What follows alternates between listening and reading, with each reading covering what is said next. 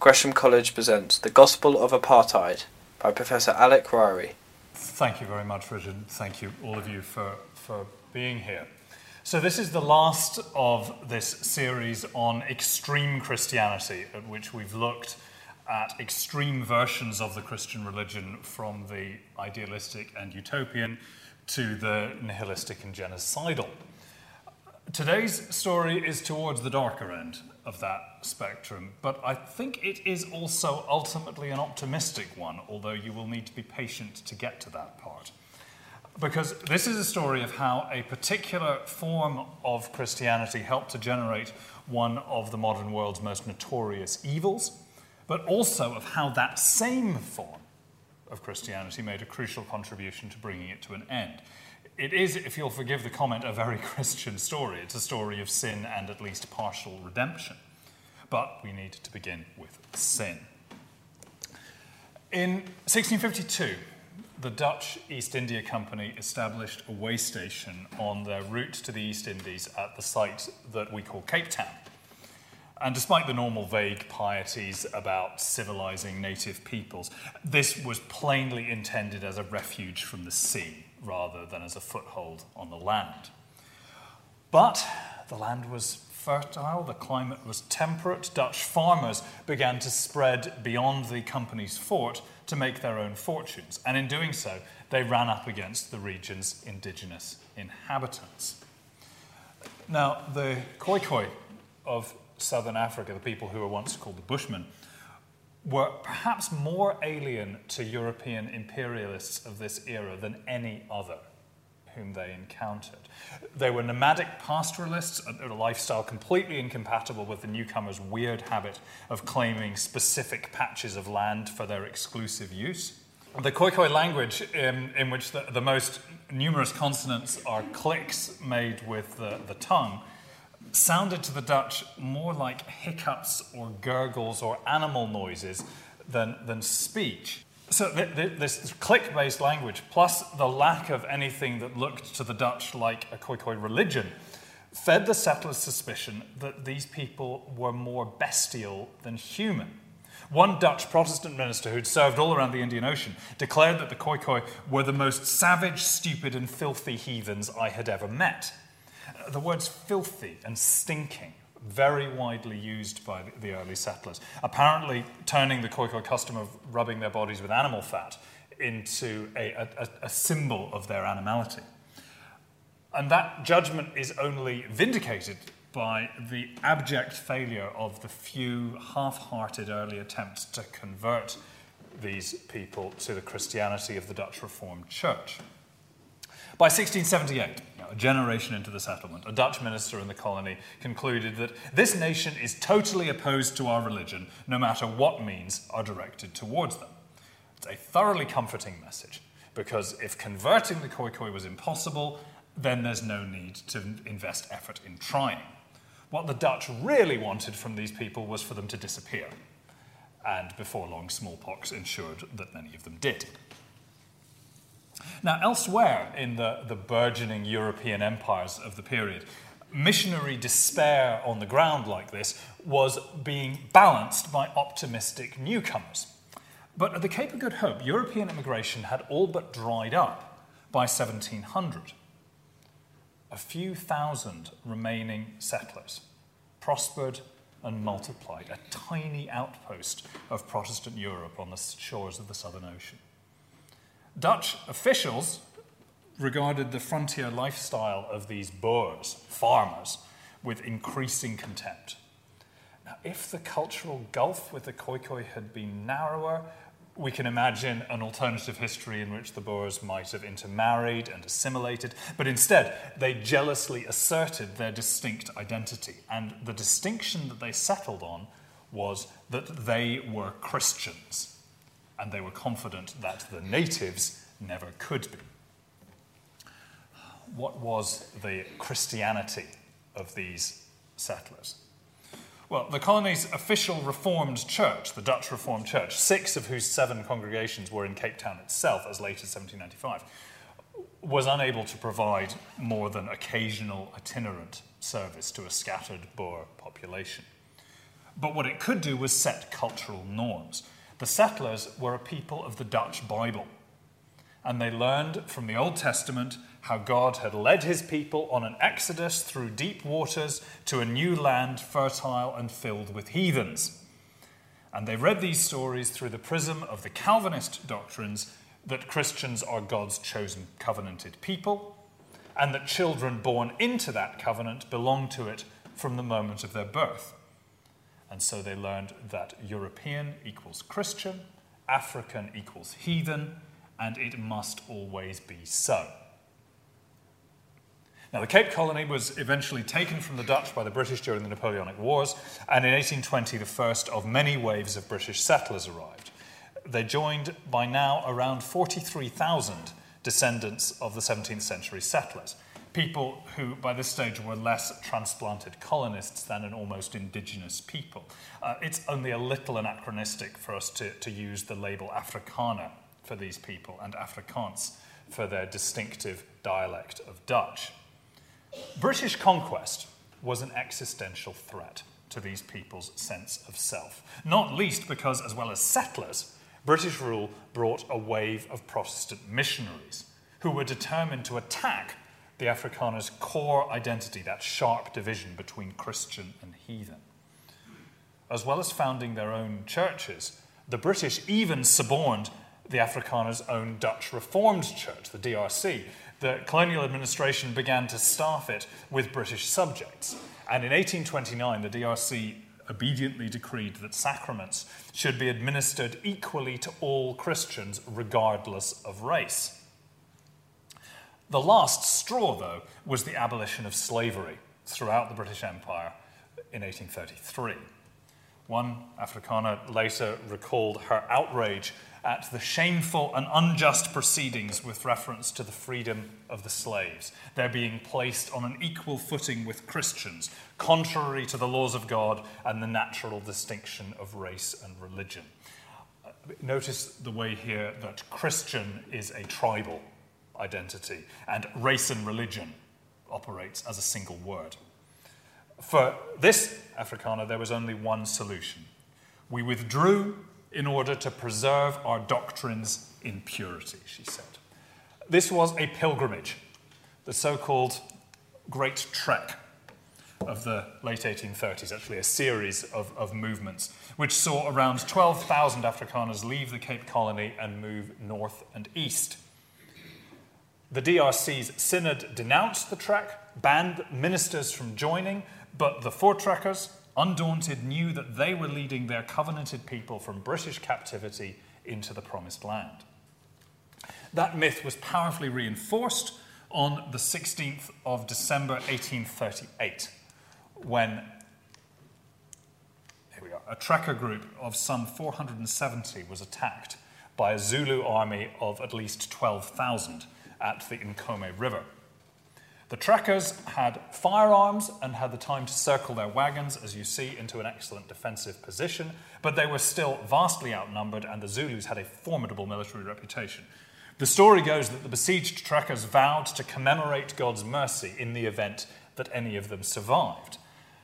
That may or may not be true, but we can certainly believe that they saw God's hand in their victory. The Afrikaners suffered no deaths and only 3 minor injuries, while the Zulu eventually retreated, leaving 3,000 dead. The carnage gave the battle its name. After this, who could doubt that the Afrikaners were God's chosen people? The commemoration of that vow every 16th of December would become Afrikanerdom's holiest ritual. It proved that, as the Dutch Reformed minister and poet J.D. du Toit put it in 1909, that the handful of trekkers, the freedom seekers, creators of a people, were another Israel. They were beset by stark, naked black hordes following tyrants. But they were delivered by God's hand to the paradise which had providentially been set aside for them. And so the Voortrekkers carved out independent Afrikaner republics north and east of the Cape Colony, and with them independent Dutch Reformed churches. The whole point of the trek, one of the leaders explained, was not to be forced to sit at table in church with Bushmen, or to accept that baptism and confession destroys the eternal and thus necessary difference between white and black. The DRC establishment back at the Cape, desperate to reunite these separated brethren, was now badly split. The ruling in 1829 that non-white converts should have equal church membership had in practice bolstered the Afrikaner assumption that it was better not to convert non-whites to Christianity at all. The solution was proposed in 1857. Anyway, by this man, Andrew Murray, who proposed the solution in 1857 to this problem. Andrew Murray is deeply committed to missionary work, and he sponsors a revolution which declared that racially integrated congregations were desirable wherever possible, but recognizing that that requirement was an obstacle to mission, it gave permission for congregations to be segregated. This had two results. One was indeed a surge in Dutch Reformed missionary work and the foundation of new sister Dutch Reformed churches for mixed race and African converts. And the second was that the mother church, the white DRC, had returned to its original sin. Meanwhile, the independent Afrikaner republics flourished and the Afrikaner population exploded. Amazing increase from some 43,000 in 1820 to something like 700,000 in 1900. But by then, British rule was catching up with them. Fatally, the Afrikaner republics turned out to be sitting on vast deposits of diamonds and gold. And that's the fundamental cause of the Boer War, a South African war of 1899 to 1902. It is not to defend the Afrikaner Republic's own racial tyranny to point out that this war is one of the ugliest episodes in the history of British imperialism. It's a war fought against the entire Afrikaner population using what the leader of the opposition in Britain called methods of barbarism. Huge tracts of land were emptied of people who were interned in concentration camps, a new invention, Britain's gift to the 20th century. 27,000 imprisoned Afrikaners and unknown numbers of non-white people died. The British imperial war machine ground out its victory in the end. But the Afrikaners did not learn to love their conquerors. Instead, in Calvinist mode, they interpreted their defeat as martyrdom, a calling to further defiant faithfulness, and hence the formation in 1914 of the National Party, the NP, a political vehicle for asserting Afrikaner identity. And the National Party was very close to being the Dutch Reformed Church under another guise. It became routine to joke that the only difference between the NP and the DRC was the day of the week. The NP's most important leader, Daniel F. Malan, was also an ordained Dutch Reformed minister. And he argued that preserving the Afrikaner nation wasn't merely self-defense, it was a religious duty. He said, "We hold this nationhood as our due, for it was given us by the architect of the universe. The history of the Afrikaner reveals a will and determination which makes one feel that Afrikanerdom is not the work of men, but the creation of God." For now, this defiance was contained.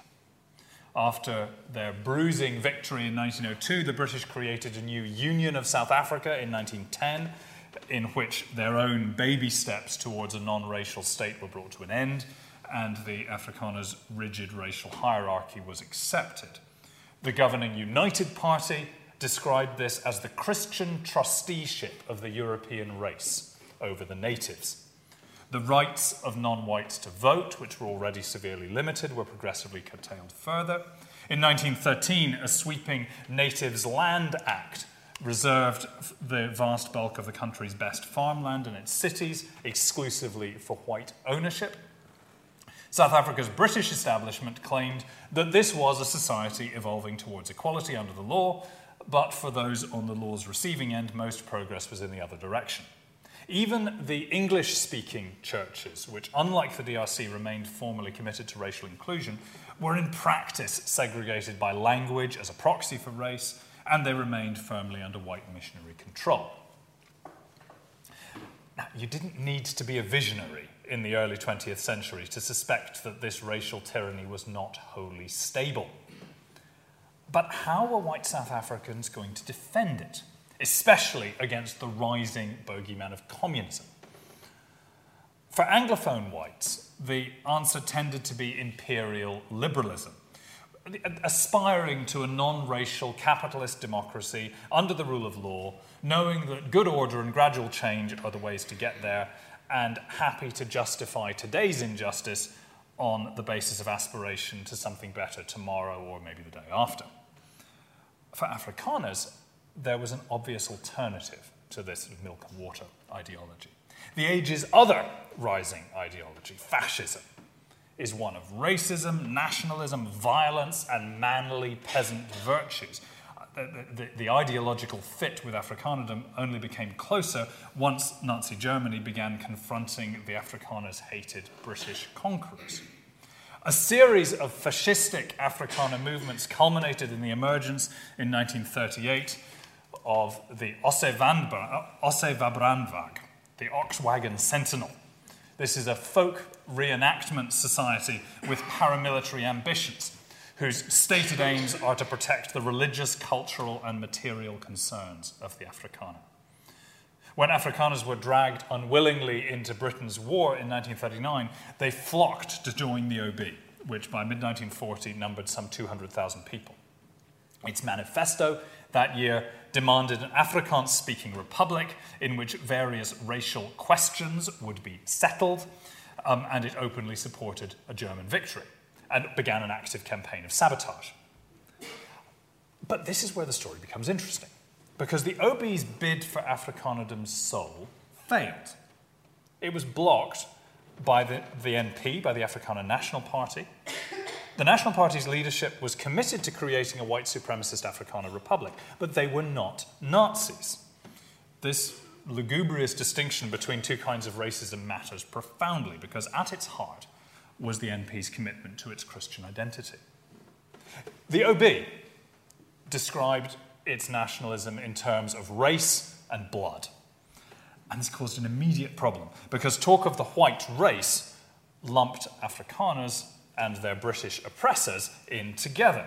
And worse, emphasizing blood rather than covenant changed what being an Afrikaner meant. In the OB's hands, Afrikaner history was retold not as a sacred narrative of divine protection and redemptive suffering, but as a story of triumphalist violence. It didn't celebrate defeats as martyrdoms, it looked for triumphant victories. To the NP, it all looked pagan, and at least as foreign as British rule. Fascism and Nazism used a vague Christian identity as a sort of cultural dog whistle. Afrikaner nationalism looked for a state founded, as the Afrikaner Brotherhood put it in 1941, on the eternal legal principles of the Word of God and committed to freedom of conscience. It also wanted whites-only citizenship. So this is not liberal democracy, but it's not fascist totalitarianism either. And so, as fascism crumbled worldwide in the wake of the Second World War, the OB collapsed too, and classic Afrikaner nationalism took its place. It was now something without parallel anywhere else in the world. An ideology which openly and defiantly defended racism in principle, as well as in practice. Apartheid was often compared rather loosely to fascism, but this isn't really true, except in the sense that different boots feel the same to the person being kicked. Apartheid was a form not of fascism, but of Calvinism, and that fact is central both to its creation and its dissolution. Now, apartheid was, of course, far more about money and power and fear than it ever was about religion. Almost all of South Africa's power and wealth were controlled by its white minority. That status quo suited that minority rather well.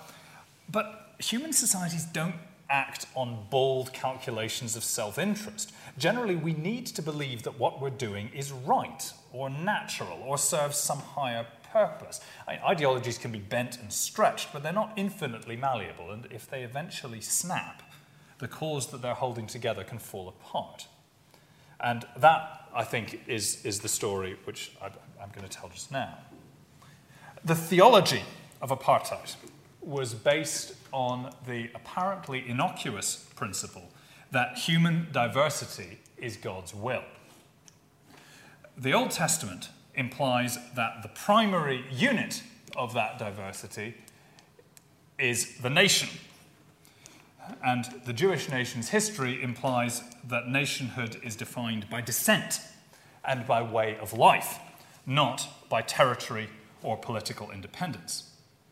And so it's easy to conclude that nations are created by God and must be preserved inviolate to his glory.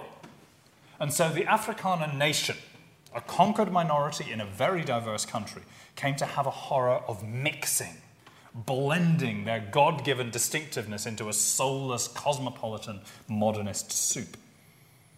This principle even stymied the achievement of a great Afrikaner hope, the full reunion of the sundered branches of the Dutch Reformed Church. The notorious 1857 ruling, remember, didn't actually require racial segregation. And the DRC back at the Cape retained a handful of coloured members. This is the terminology for people of mixed racial descent in South Africa. And indeed 2 coloured congregations. If that church were to fully unite with the Transvaal and Orange Free State Dutch Reformed churches, that united body would be governed by a synod which included 1 elder from each of those 2 coloured congregations. For the other, the exclusively white branches of the DRC, this was intolerable. One Transvaal delegate insisted that if there were even 1 coloured among 1,000 delegates, he would vote against unification, and the scheme fell. Now, that Transvaaler's comment certainly arose from profound racial loathing and fear, but there's also a rationale. The argument was that coloured and black Christians should belong to their own national churches, not to the Afrikaners' church. They were another nation. They had their own divinely created way of life. Mixing them into the DRC would contaminate both nations with each other. And so instead, during the 1920s and 1930s, the DRC poured its effort into building up its sister churches, the segregated, non-white Dutch Reformed churches, in the belief that each nation could that way, in parallel, attain the fullness of its own distinctive divine calling. And from around 1929, DRC writers on this subject began to apply a newly coined word to this project: apartheid. This early church-led vision of apartheid was idealistic. In 1931, the Orange Free State's Dutch Reformed Church called for black churches to be established on their own terrain, separated and apart, as part of a community that would live apart from, yet where possible in cooperation with the white community. And it emphasized that neither blacks living amongst whites nor whites living amongst blacks could expect to be treated as equals, although they could expect some rights. In 1935, the federal DRC, the body that was formed when full union turned out to be impossible, insisted that each nation has a right to be itself and to try to develop and uplift itself. And it supported social differentiation and spiritual and cultural segregation to the benefit of both sections. It was a policy, DRC theologians argued, which would suit everyone. Everyone that is apart from the Anglophone capitalist elites with their project to mash South Africa's God-given diversity of nations into bland mongrel homogeneity. They argued that this separation was morally superior to the status quo of simple discrimination and exploitation. One theorist cited the Afrikaners' own sufferings at the hands of the British to argue that, if I bring this one up, that the Boer nation can therefore understand the sufferings of the Bantu, black South Africans. It's the same imperialism and capitalism of having them believe that the foreign is better than what is their own, which seeks to destroy their tribal life. How this might be done in practice was sketched out by a group of theologians at Stellenbosch University, led by Professor Gustav Gerdner. Gerdner emphasized that separation shouldn't mean inferiority. He was particularly keen on equality in education in order to foster what he called a healthy Christian national life view amongst all races. And this was completely consistent with his other priority, which is a ban on interracial marriage that would preserve all of South Africa's many nations in their individual purities. It was possible to say with a straight face that this was not about racism. The test came in 1948. The National Party ran on the emerging policy of apartheid in that year's election, facing, of course, an almost exclusively white electorate. It lost the popular vote, took 38% against 49% for the governing United Party, figures which had been virtually unchanged since the previous election. But constituency boundaries had been redrawn, and the NP's success in thinly populated rural seats delivered it and a small allied party a slender parliamentary majority. And it would remain in power without a break until 1994. The theologians were nervous. Would apartheid actually be constructed so as to permit what Gairdner called really equivalent and autonomous development? One of Gairdner's associates warned in 1947 that apartheid could only be justified if it was inspired by Christian love and not by racial egotism or a feeling of racial superiority. In 1950, Gairdner chaired a DRC conference on the native question, which insisted that non-whites should be permitted to own substantial amounts of land. He also argued against the use of black labour in the white-run economy, and in the meantime, black labourers ought to be treated with the respect due to an equal, separate people. And those views were reflected in the report of the Tomlinson Commission in 1956. This was a review of racial policy set up by the NP government, and it recommended that South Africa be partitioned. The white-ruled state, it said, should relinquish enough land to form a series of viable independent states, and most blacks ought to become citizens of these new states. Decolonisation was gathering pace across the continent at this point. The Tomlinson report is suggesting a kind of internal decolonisation, leaving a rump white South Africa alongside a series of equal new neighbours. Now, if you squint hard, you can almost imagine that this could have been just.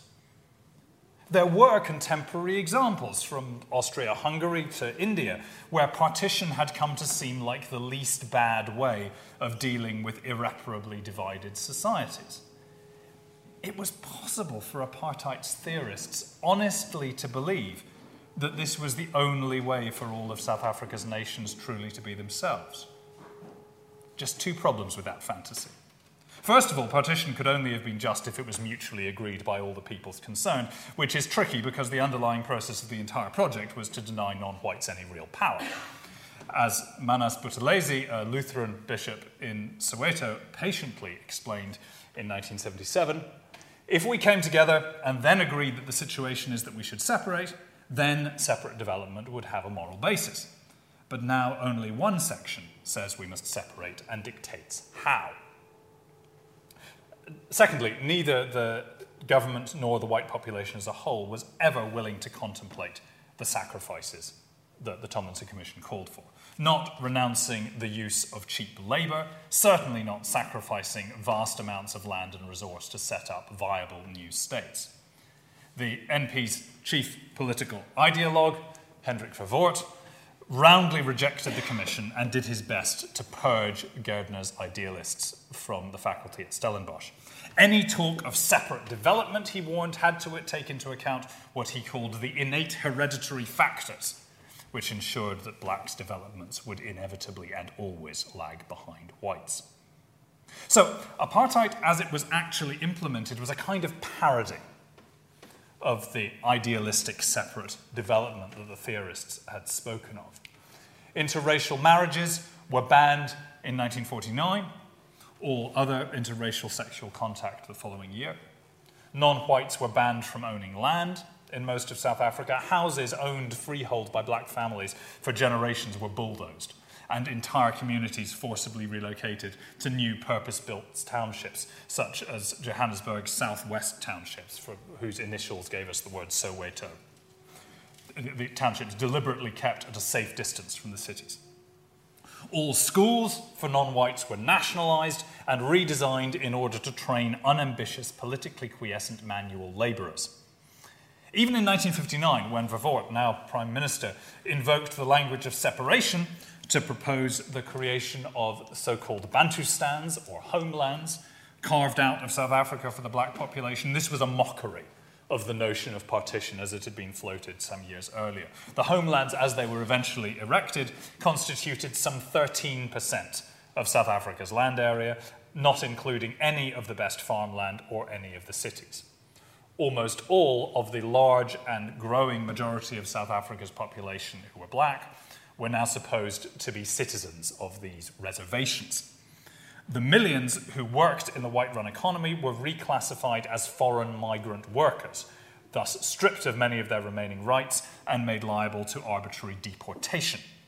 The homelands were puppet states funded and controlled by the apartheid regime. Now, the point of this is not that Verwoerd betrayed some ideal vision of what apartheid could have been. That vision was both contradictory in its conception and utterly impossible to put into practice. Apartheid's theologians weren't the National Party's dupes, they were its enablers. They provided a vital idealistic veil to a policy of naked racial self-interest. The DRC had, at least for the time being, legitimised apartheid. South Africa's English-speaking Protestant churches, the white-led English-speaking churches, never signed up to apartheid, regularly denounced it, but generally preferred issuing resolutions to, for example, choosing to pay their black and white employees equally for equal work. The few who spoke out more clearly, like the English missionary Trevor Huddleston, were usually removed from the country fairly quickly. This mood of quiescent opposition hardened considerably in 1960, after the Sharpeville massacre, when police opened fire on a mostly female crowd of demonstrators, killing 69 people, most of them shot in the back. The regime, instead of investigating the atrocity, imposed a nationwide state of emergency and arrested thousands of opposition activists. This was enough to awaken the sleepiest of consciences. The Anglican Archbishop of Cape Town called for the DRC to be thrown out of the World Council of Churches. The World Council of Churches didn't throw him out. It organised a formal consultation at Cotslow in Johannesburg in December of 1960. And this was a remarkable event.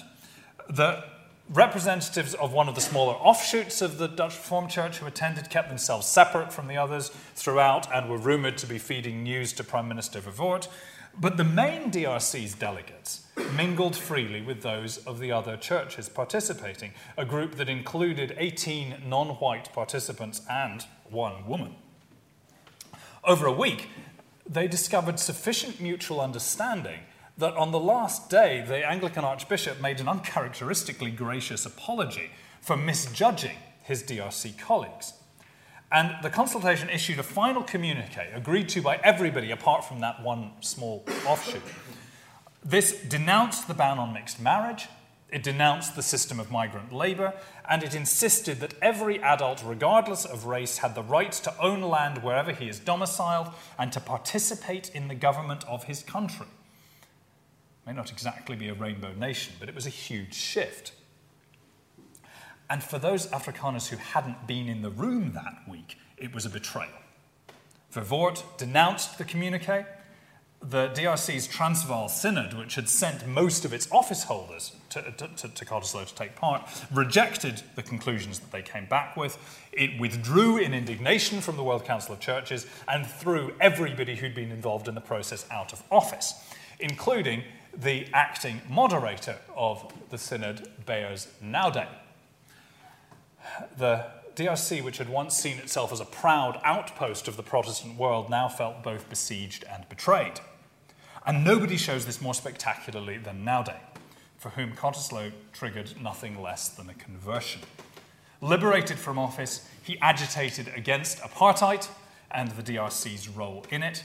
In 1963, he founded a Christian institute to foment anti-apartheid views. And he built links with the English-speaking churches and then with black South African Christians, a constituency who'd generally been ignored up to this point. The threat of all this was profound. In 1968, the then Prime Minister, John Vorster, warned the Christian Institute that anybody aiming to do the kind of thing here in South Africa that Martin Luther King did in America should cut it out. Cut it out immediately, for the cloak you carry will not protect you. This was not an idle threat. Naude was closely watched. In 1975, he was briefly imprisoned, and in 1977 was placed under strict incommunicado house arrest. In retrospect, the regime should have silenced him earlier. He had galvanized the English-speaking churches from a nominal to earnest anti-apartheid activism, and he turned their struggle into a genuinely multiracial one. He'd also shown where the DRC's own Calvinist conscience might lead it. His work led directly to the foundation of the South African Council of Churches in 1968, and to that body's decision in 1976 to elect its first black president, a 45-year-old rising star in the Anglican Church named Desmond Tutu, who argued that the anti-apartheid cause was a struggle for white as well as black liberation, and who helped lead the campaigns of mass civil disobedience that challenged the apartheid state in the 1980s. Between 1986 and 1990, South Africa was under a continuous state of emergency. Tens of thousands were arrested, thousands killed. President P.W. Botha talked of South Africa's facing a total onslaught. It was clear that the apartheid state was no longer even faintly stable. Most of the world assumed that it would eventually fall, that it would go down fighting, and that it would take the country into chaos with it.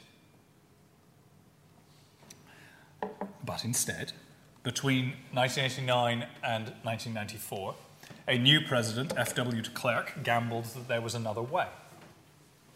His success was fundamentally down to the vision and astuteness of his counterparts in the African National Congress, the ANC. But it is only fair to point out that this was the apartheid state's initiative. The National Party was not forced to the negotiating table.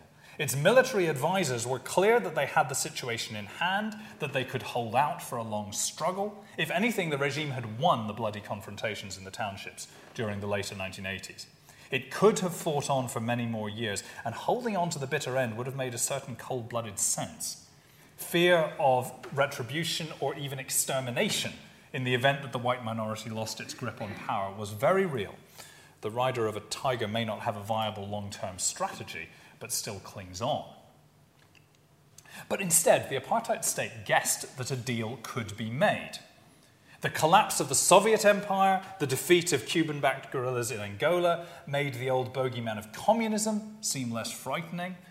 That moment, the Soviet collapse, de Klerk said, was a God-sent opportunity. That's not a throwaway phrase from an earnest Calvinist. And if the ANC's liberal capitalist wing was in the ascendant, so too was the National Party's. Its old autarkic nationalism was in retreat in the face of 1980s neoliberalism. But those secular themes miss a crucial part of the story. One survey of Afrikaner business leaders found that between 1968 and 1988, almost half of them ceased believing that humanity's division into nations was an expression of God's will. This is not because they were secularized. As late as 2001, 90% of Afrikaners told pollsters that they considered religion more important than politics or money, compared to 40% of English-speaking South Africans, of English-speaking white South Africans. Afrikanerdom was not losing its faith, it was losing its moral self-confidence. A senior intelligence officer who would later hold secret talks with Nelson Mandela recalled that in the mid-1980s, nowhere was the situation out of hand, but it was clear that politically and morally, we were losing our grip. In 1979, the Irish journalist Conor Cruise O'Brien visited an Afrikaner university and described his hosts as good men who had inherited certainties which no longer seemed certain and who were now groping their way in considerable intellectual and moral discomfort. The crucible of that discomfort was the Dutch Reformed Church itself. During the 1970s, one of the DRC's several small offshoots began to draw attention to apartheid's brutality and criticize the main DRC's subservience to the state. Reformed churches in Germany and Switzerland and the Netherlands were becoming increasingly critical of their South African brethren. The DRC could dismiss the World Council of Churches as a gaggle of crypto-Marxist heretics, but other Calvinists were harder to ignore.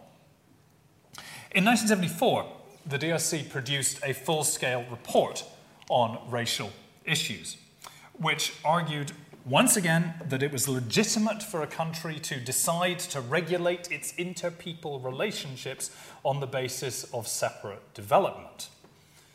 The layers of jargon and euphemism here are becoming thick. The tone of this was moderate. South Africa's churches, it said, had begun an experiment with segregation in 1857, that notorious ruling, and the churches had been blessed with prosperity ever since, so apartheid was a justifiable policy in principle, but the report also deplored some specific features of it, such as the way that migrant labour and residential segregation destroyed families. And it even lamented the fact that social contact between different groups of people is restricted to the minimum. That's the draft that was sent to the DRC's synod. The synod debating it found itself badly split. A vocal minority wanted to push the critique further, but the majority's instinct was still to circle the wagons. And the crux issue became mixed marriage. The report argued, everybody was against it, the question is why. The report argued that mixed marriage was undesirable because different cultural backgrounds can impede the happiness and full development of a Christian marriage. But for DRC traditionalists, this is what the draft text said, for DRC traditionalists in the synod, this completely missed the point. And the clause, as it was eventually adopted, added language stating that mixed marriages weren't just undesirable but impermissible because they destroy a nation's God-given diversity and identity. This is about racial duty, it's not about marriage counselling. But skeptical voices are not silenced.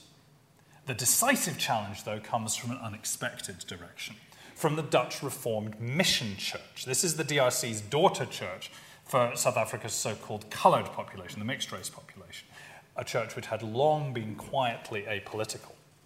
But leading the charge now was Alan Boesak, a young coloured minister recently returned from study abroad. In 1978, in the wake of the Soweto uprising, he persuaded the Mission Church's synod to declare that apartheid was a sin and to join the South African Council of Churches under Tutu's leadership. Boesak addressed the council itself the following year, and he helped to spur it to adopt a policy of civil disobedience. Then in 1982, the World Alliance of Reformed Churches, the Calvinist international body, met in Canada, in Ottawa. The World Alliance had criticised apartheid before, but Boesak now forces the pace. He led 9 other South African delegates in publicly refusing to take communion in the opening service, while white DRC representatives were present. The World Alliance was impressed, and later in that meeting it formally declared that apartheid is a sin, that the moral and theological justification of it is a travesty of the gospel, and in its persistent disobedience to the word of God is a theological heresy. It declared that a fundamental question of the faith was at stake, it suspended the white DRC, and it elected Boesak, then aged only 36, as its new president. Spurred by this, back in South Africa, the Dutch Reformed Mission Church drew up a new confession of faith. That's not something that is done lightly in a Reformed church. This text condemned the forced separation of people on the grounds of race and colour and asserted unity and reconciliation as fundamental Christian values. And the DRMC in 1986 elected Boesak as its youngest ever moderator. Now, for the white body that still thought of itself as the mother DRC, this is a genuine crisis. Being thrown out of the World Alliance of Reformed Churches fostered soul-searching as well as anger. A defiant motion to withdraw from the World Alliance anyway was put before the DRC Synod and defeated. Previously sound men started to show signs of doubt. Johann Heinz, who was one of the church's most prominent theologians, now denied that apartheid was God's will, and he came out in favour of mixed marriage. His colleague Willie Jonker demanded that we distance ourselves from every form of racism, not because of Ottawa, but because racism is a sin. But instead, the DRC's synod in 1982 kicked it into the long grass, resolved to set up yet another commission to produce yet another report. The report took 4 years to produce, but it was apparently not long enough, because the draft put before the next synod in 1986, titled Church and Society, was chaotic and full of points on which the authors had not been able to agree. Even so, It denied that forced separations of people or a ban on interracial marriage could be justified. And it even stated that the application of apartheid as a political and social system by which human dignity is adversely affected and whereby one particular group is detrimentally suppressed by another cannot be accepted. Now, notice that measured reference to the application of apartheid. The report denounced racism as an evil, but only called apartheid an error, which could have been intended honourably and done differently. Even so, the change is astonishing. It's crossed a theological Rubicon here. Hesitantly, ungraciously, but voluntarily. Apartheid's hardliners recognised that their cause was lost, and in 1987 they formed the breakaway Afrikaans Protestant Church. This is a refuge for a few tens of thousands of bitter enders. But Afrikanerdum's conscience had moved on. Johan Heinz, who was elected as the DRC's moderator in 1986, now took charge of the process. He had the report sent back for further revisions. The final version that came out in 1989 is less a statement of doctrine and more a confession of error. He persuaded the government to permit some anti-apartheid protests from late 1989 onwards, and in 1990 Heinz bluntly declared on behalf of the DRC that apartheid as such was a sin. Like most of his colleagues, his conversion was late, but in earnest. Unlike most of them, he sealed it with his blood. He was shot and killed by an unknown assassin in 1994 while he was playing cards at home with his wife and grandchildren, one of apartheid's last martyrs. Meanwhile, in December 1989, President de Klerk called for a conference of all South Africa's churches to address the emerging new world, which eventually took place a year later in November 1990, and it included, amongst others, the long-silenced Beyers Naudé. But the show was stolen by Johan Heinz's ally, Willy Jonker. 4 pages into his lecture to the conference, Jonker pulled out a handwritten scrap of paper and told the startled delegates, "I confess before you and the Lord not only my own sin and guilt and my personal responsibility for the political, social, economical, and structural wrongs that have been done to many of you, and the results of which you and our whole community are still suffering from.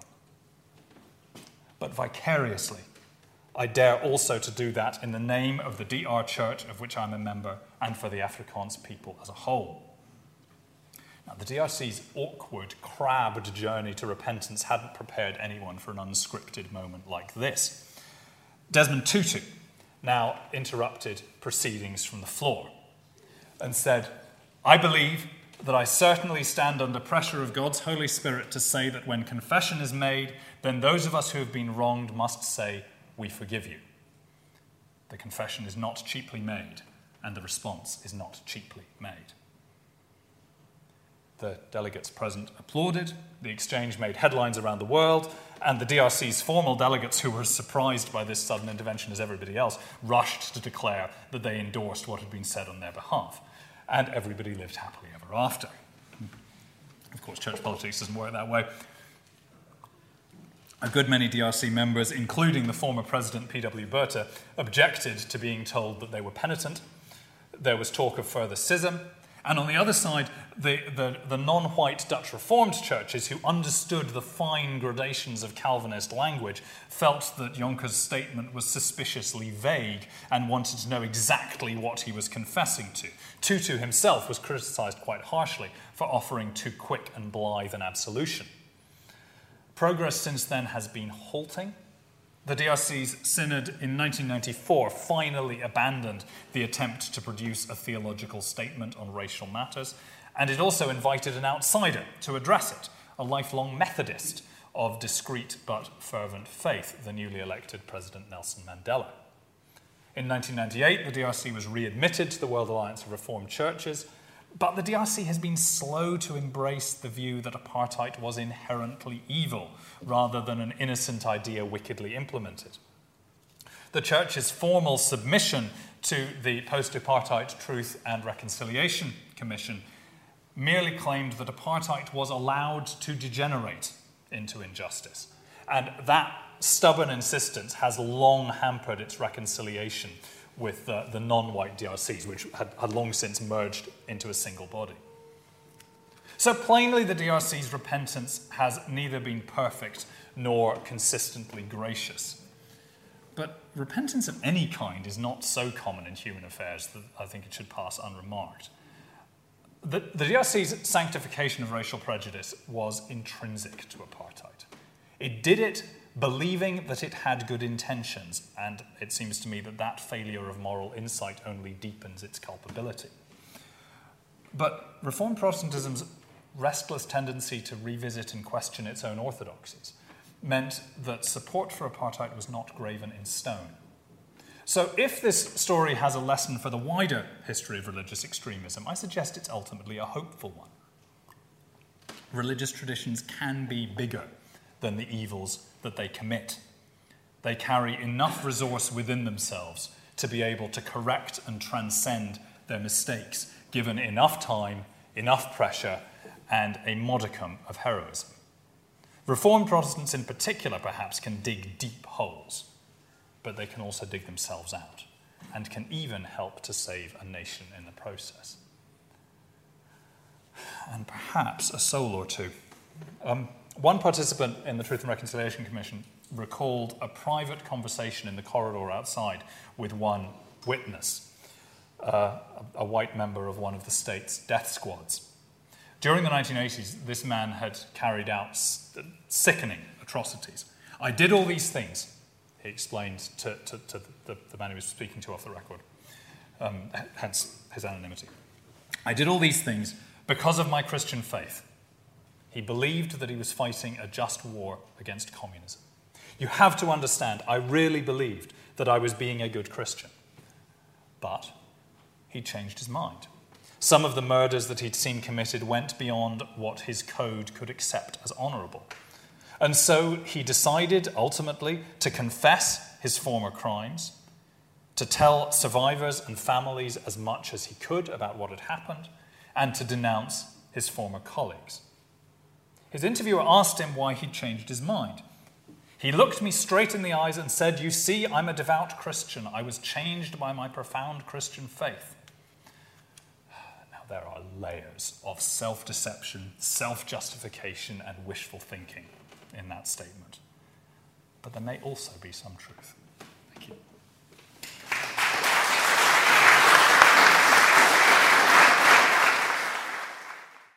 For more information, please go to www.gresham.ac.uk.